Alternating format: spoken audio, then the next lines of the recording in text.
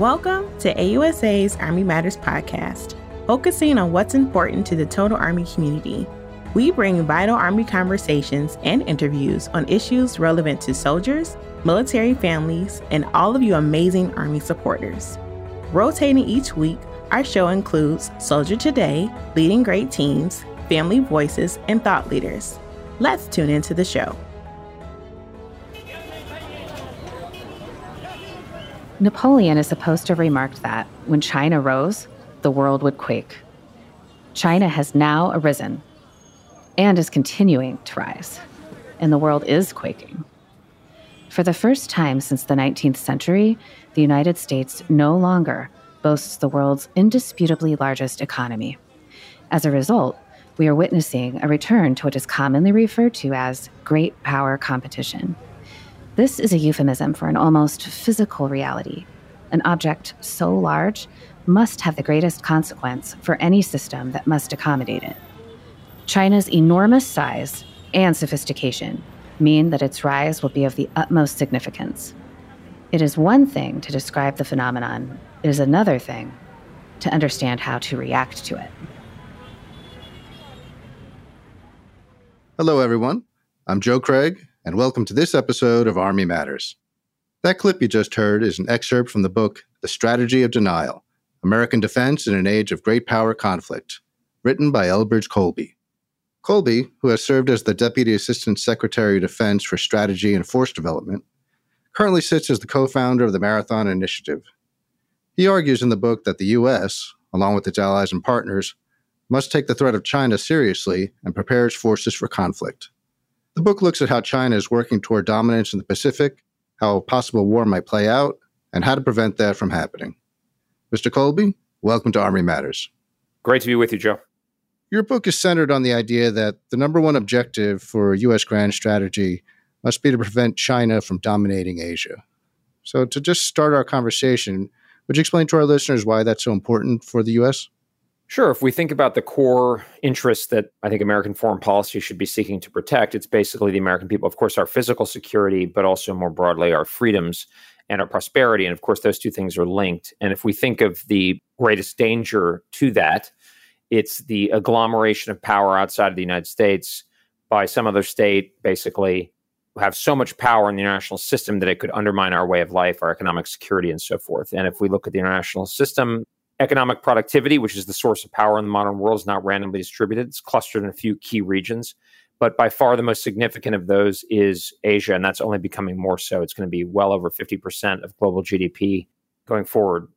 Is that a concern? Well, yes, because by far the other strongest state in the international system is in Asia, which is China. It's roughly about the same size as our own economy. And increasingly, I think it's pretty obvious or evident that they are pursuing what I think of as regional hegemony, which is dominating Asia and from that position becoming globally preeminent. And that would have really very serious and I think awful consequences for the American way of life. Could you give maybe just a couple of concrete examples? How would that affect Americans' lives if China were to dominate the region? Sure. Look, I think we'd become a lot poorer and a lot more insecure in terms of our jobs, and we'd become less free. And I don't think we have to speculate so much anymore because you can see what the Chinese are doing to the Australians right now. They're using their economic power to try to get the Australians to change their own domestic legislation, constrain free speech, foreign interference laws, et cetera, because the Australians had the audacity to call for an independent investigation of the origins of COVID-19. There's a lot of debate right now in the United States about what the proper role and structure of the social media companies is. We all know that they're really important. People have different views around across the political spectrum of how to deal with that, but we're all presuming that Americans will be able to chart our own course. But if China dominates the global economy and is the gatekeeper for the world's largest market area, that will not be the case. American social media companies will basically become subsidiaries or something of Chinese companies. Now, one of the models that's been discussed is the creation of a NATO-style alliance among Asian countries, along with the U.S., of course. Would something like that work to deter China? I don't think we need a full-scale alliance like a full-scale Asian NATO. Lord Salisbury once said that there's nothing more dangerous than the carcass of dead policies or something like that. NATO is a particular manifestation. It's developed in a certain way. It's a formal multilateral alliance. I'm not sure if we recreated, our security architecture in Europe that we would create it exactly the same way. that kind of security structure, leaving that aside, it doesn't really work in Asia. It's very demanding to get countries to sign on to a political alliance. It'd be very controversial. There are a lot of internal disputes among our allies and partners in Asia, for instance, between the Japanese and the South Koreans. Look, at the end of the day, what we need is a coalition that works together to check China's aspirations for regional domination. We don't need Korea and Japan to agree on everything to come have a kumbaya moment. What we need is for them both to be able to defend themselves, and particularly the Japanese, to contribute to collective defense, say, over Taiwan. I think it's more of a mixture where we're going to have these formal alliances. There may become smaller multilateral alliances, like I could see US, Japan, Australia, for instance, becoming a multilateral alliance. That may evolve into an Asia NATO, but I don't think we should prioritize that. What we should prioritize is getting our allies to spend more on defense and in ways that would be effective against Chinese attack. That's much more important than the political symbolism of an Asian NATO.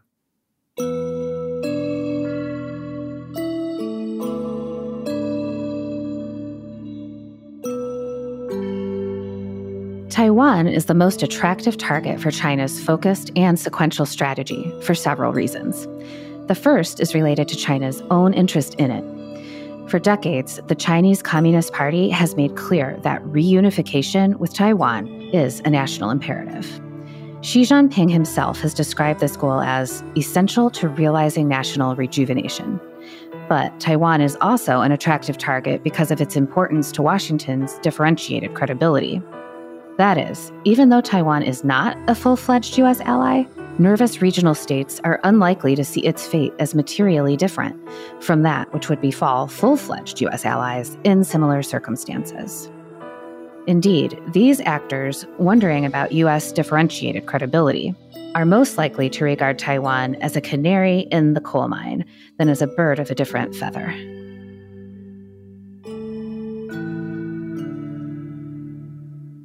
You mentioned a minute ago about the importance of forming alliances. Obviously, we have formal alliances with nations like Japan, Australia, South Korea, and a quasi-alliance with Taiwan. What other countries in the region do you see as being key, ones we should consider working with? Really, what I think we should be willing to work with anybody who doesn't want China to dominate Asia and shares our willingness and capability to do something about it. And the most important, well, Japan, of course, but the most important other country is India. Well over 1 billion people, hugely important, but actually doesn't want a formal alliance. And my view is great. Okay. Like, we don't need another sort of protectorate kind of state. We need a country that is not only willing, but keen to pull its own weight, spends a lot on defense, has a very serious military, willing to fight, and is willing to take a kind of a leadership role. The other country that I think most naturally fits into this model is Vietnam, which obviously there's the history. I'm talking to an army audience, but I think it was General MacArthur who said, if you want to have a land war in Asia, you should get your head examined. We don't want to get in a land war with the Chinese, the PLA, if we can possibly avoid it. It's one of the reasons why defending Taiwan makes a lot of sense. The Vietnamese have a very capable military. It's probably not what it was in 1975, but they're highly regarded. We know they're willing to fight for their country. That's another one where I think this kind of partnership model can make a lot of sense. Of course, even after we assemble this coalition of different states, trying to maintain the balance of power in the region, China still might come to the conclusion that it's in their interest to use military force. So what is China's best strategy if that's the way they're thinking? Bill Burns, the director of the CIA, said the lesson that China's learning from Ukraine, one of them is use overwhelming decisive force. And the analogy I always use is the Iraq War in 2003. I didn't think it was a good idea, but just looking at it empirically, the United States determined after over 12 years of sanctions that we had failed in our objective of guaranteeing that Saddam Hussein was not pursuing WMD. And so the United States used direct military force in the most fundamental way to coerce them. And I think that's what China is going to increasingly be tempted towards, and they're developing a military to do it. That's one of the things I think is important to point out. When you look at military capability, that reflects not only intent, long-term intent, the kind of military you build, but also future potential, right? Just because one government or one leader doesn't want to use that capability, a future one might. I call it the Albright phenomenon, where the famous or infamous story where she had the debate with then Chairman of the Joint Chiefs, General Powell, about the potential to intervene in the former Yugoslavia. And he said, we've got the Powell Doctrine, the Weinberg Doctrine, we don't use our militaries. And she said, what do we have this amazing military for if you can't use it? And that same dynamic will apply in China, and that they're building a military for power projection, not simply for territorial defense. And I go into it in the book at some length, but their best strategy is basically a fait accompli invasion, certainly of Taiwan to start with, but then it could be used against other states like the Philippines, not to necessarily annex the Philippines as part of the People's Republic, but something more along the lines of what we did to Saddam Hussein, where you basically displace the government in question, or you coerce them to do something that they wouldn't otherwise be willing to do. And that's where, at the end of the day, I don't think coercion by air or sea is ultimately very reliable form. If you want to do it, as Napoleon said it, if you want to take Vienna, take Vienna. And so I think they're going to need to project and sustain enough ground forces against, say, Taiwan to seize and hold the key territory of the targeted state. And if we can deny that, that's the kind of the idea of the strategy of denial. If we can deny that, there's at least a good chance that if a country like Taiwan is resolute enough, as the Ukrainians have proved to be, then they can hold on, and that anti-hegemonic coalition will function. Well, it sounds like the best thing is to help Taiwan be that resolute. We're going to take a quick break now, but when we return, we'll find out exactly what a strategy of denial actually is. Did you know, as a member of AUSA, you have access to many benefits? From car rental to entertainment discounts, the opportunities are ample.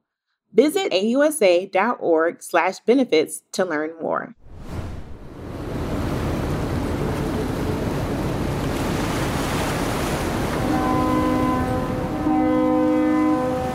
China's best target would be Taiwan. But denying China's ability to seize key territory in Taiwan is a tractable problem that the United States and its allies and partners can solve. It is true that Taiwan is relatively accessible to Chinese military forces, separated from China only by the Taiwan Strait, which is 8 miles wide at its narrowest point. Yet Beijing would still need to deliver enough of the right kinds of ground forces across that strait to execute a fait accompli.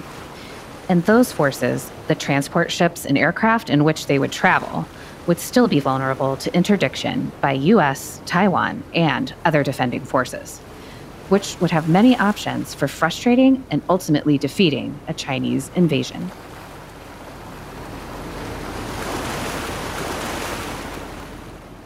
We're back with Elbridge Colby, author of the book The Strategy of Denial, American Defense in an Age of Great Power Conflict.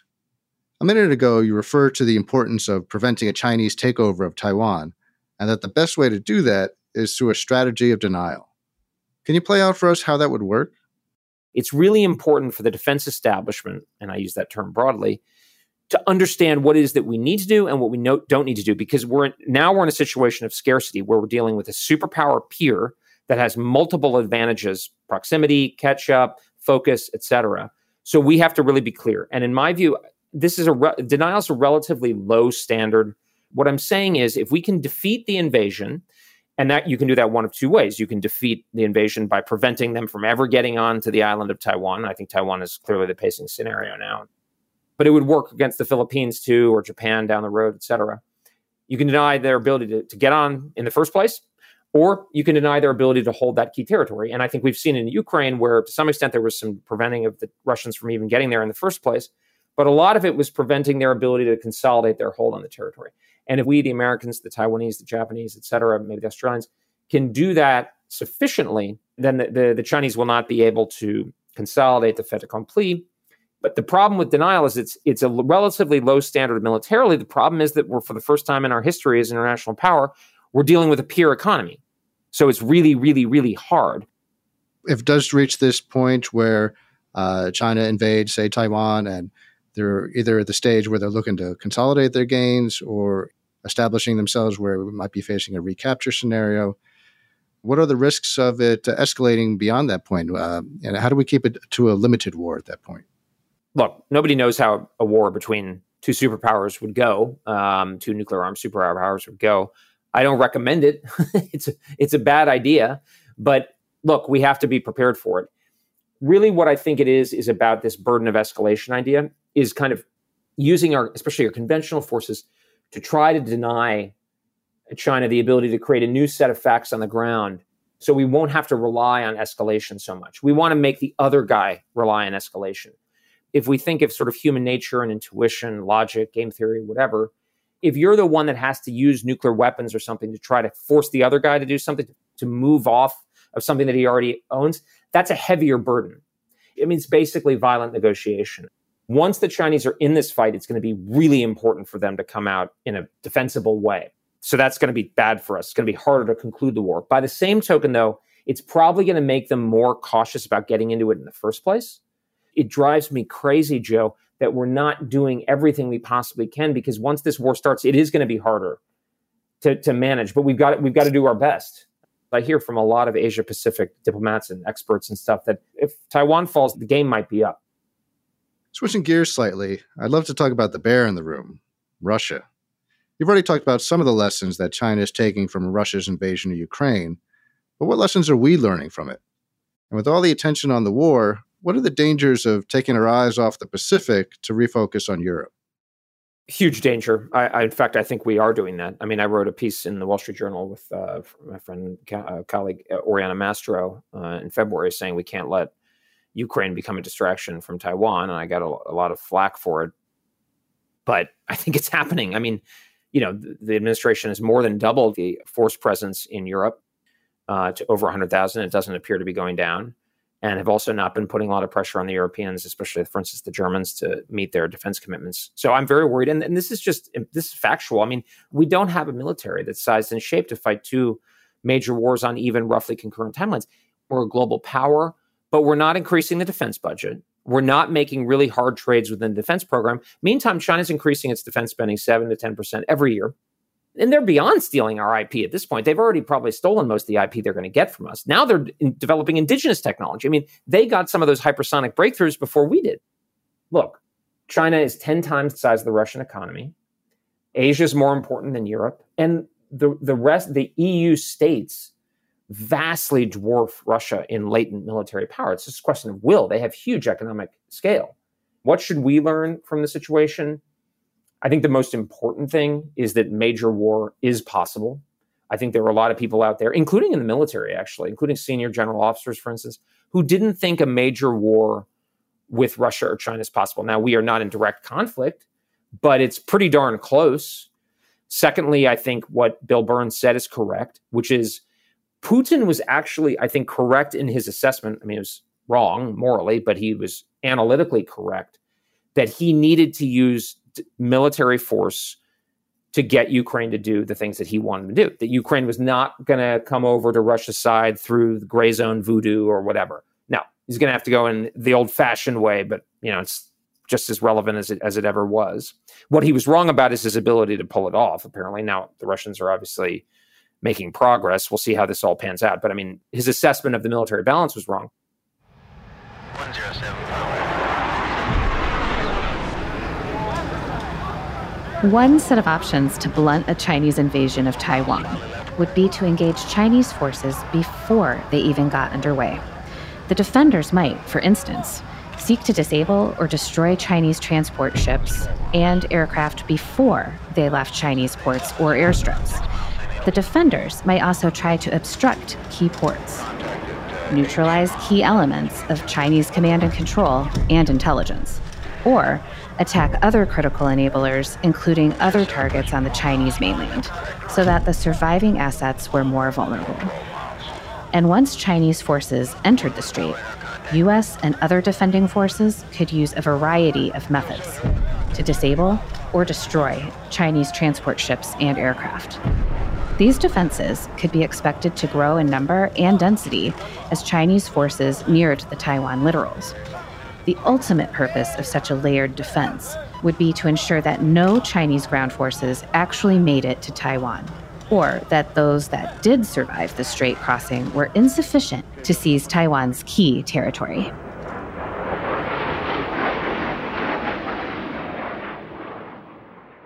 It's pretty clear we're going to have to make some adjustments. And if the listeners would excuse a naval analogy, shifting a defense strategy is kind of like turning a ship. It's going to take a lot of time and effort. So what specifically should we start doing now to effectively deter China? And what would success look like? Well, let me answer the second one. I think success looks like a balance of power. It's not regime change. It's not dismemberment of China. It's not Tokyo Bay in August 1945.